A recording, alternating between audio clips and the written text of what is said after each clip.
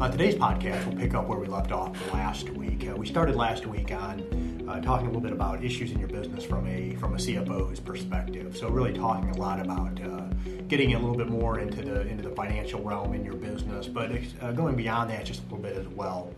But there are companies out there, many of them, of course, have CFO type level people in their business. Some of them will hire a fractional CFO, somebody to come in and take a little bit of an outsider's perspective, which is, for someone in my seat, that's what I do a lot more of. Of course, I don't work for someone else in regards to on a day-to-day basis as a corporate employee, but had the opportunity to be able to go into many other types of businesses and just kind of made a list of just some issues that I see off and on as I go through different types of businesses. Some of these I see in a lot of businesses, some of them a little bit less frequently. Today on the Belk on Business podcast, it is episode number 100, the 100th episode that we recorded. Not doing anything special on this particular episode, but I just want to express my appreciation to so many of you who expressed your support over the last, now close to 3 years during this journey of recording these podcasts. On last week, we started through, I mentioned the first four, and these aren't at all in any sort of order of importance, but or an order of issues that I see, just kind of randomly had jotted these down. But last week we talked a little bit about lack of controls in a business. There can be a potential issue, mismatching of the accounting platform with the industry or with the required or desired deliverables that the business owner or the leadership team may have. Owners becoming loose with handling the equity in their company, and then lastly, not securing intellectual property. Today we'll pick up, and I'm not going to review. If you want to go back and listen, if you didn't hear that podcast, please, I encourage you to go back and listen to it. And today's podcast will pick up talking a little bit about record keeping primarily, and everything that we talk about today is for the most part going to kind of hinge around really making sure that those records are in place for us to be able to do some other things. I apologize if there's a little bit of ambient noise here. We've got some mowing going on outside, so if you hear that, sorry for the excess noise. But there are, I would say, so many times where we'll take on a client, especially those that may be a smaller business, and they really can't grow. They can't get to the point of scaling. They can't get to the point of making decisions because they have sloppy record keeping. And they just don't have a process in place or processes in place to be able to get the records together. Literally sitting behind my desk right now, we had someone who, actually two clients who came in with boxes of stuff and just dropped it there and said, hey, can you help us figure some things out? And they can never get out of their own way. It's the same, they come up with excuses every year on why they can't get things together, on why they're late, why they can't make decisions. And it's all because they have not instituted or put into place processes in order for them to be able to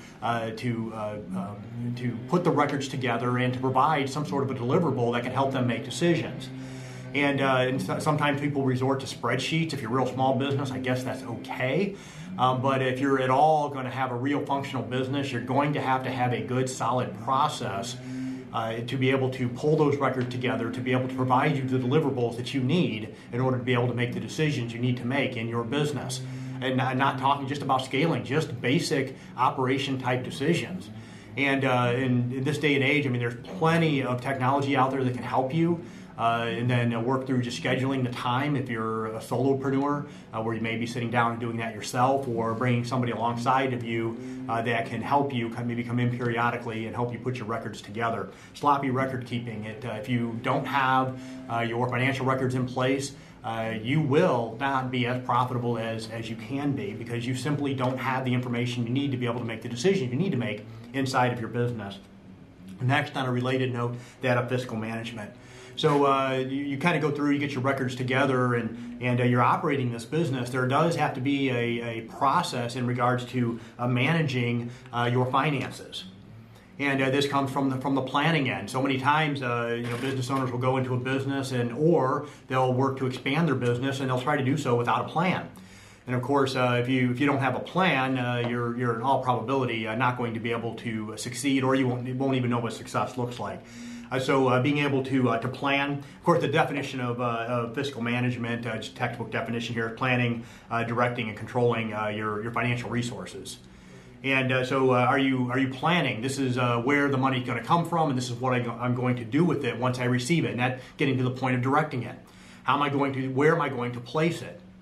And we have, for example, clients that might utilize some sort of a profit first system or some sort of another type of a system that they may put into place to where they're taking their money and they're earmarking it into certain types of buckets. And as a business grows, they'll grow past that kind of that more simplistic method into more complex methods. But they spend the time to be able to plan and then purposefully and with purpose, with every dollar that comes in, know where that dollar is going to be deployed. Understanding this is what it's going to cost to run my business, and this is where I need to place money in order to be able to invest in another area, or to be able to grow my business in this particular area, maybe to bring somebody in to help us and direct us. So directing the finances and then controlling the financial resources once you have them to make sure that the money indeed is going where you're wanting it to go. Fiscal management. Next, once again on a related note, and that's a revenue and profit projections. And do you have a good method of understanding this is how we go about making money? When I'm talking about money here is our top line dollars. What is driving those dollars? And understanding how we go about generating those dollars, and then also being able to have a good understanding of how we're going to be able to, or how are we able to project those out. Of course, there's so many unknowns, especially in recent years, in the recent last couple years, in regards to trying to do revenue projections. But it really is something you need to spend some time on. So making sure that you have those revenue and profit projections. Next, knowing when to hire. And I actually, this past Sunday, a few days ago, I had a client text me and said, how do I know when to hire? How do I know, in this case here, they're wanting to bring somebody in to kind of help the actual business owner, the one that kind of really is kind of the face of the business, to be able to kind of just step back a little bit and operate more in her core genius.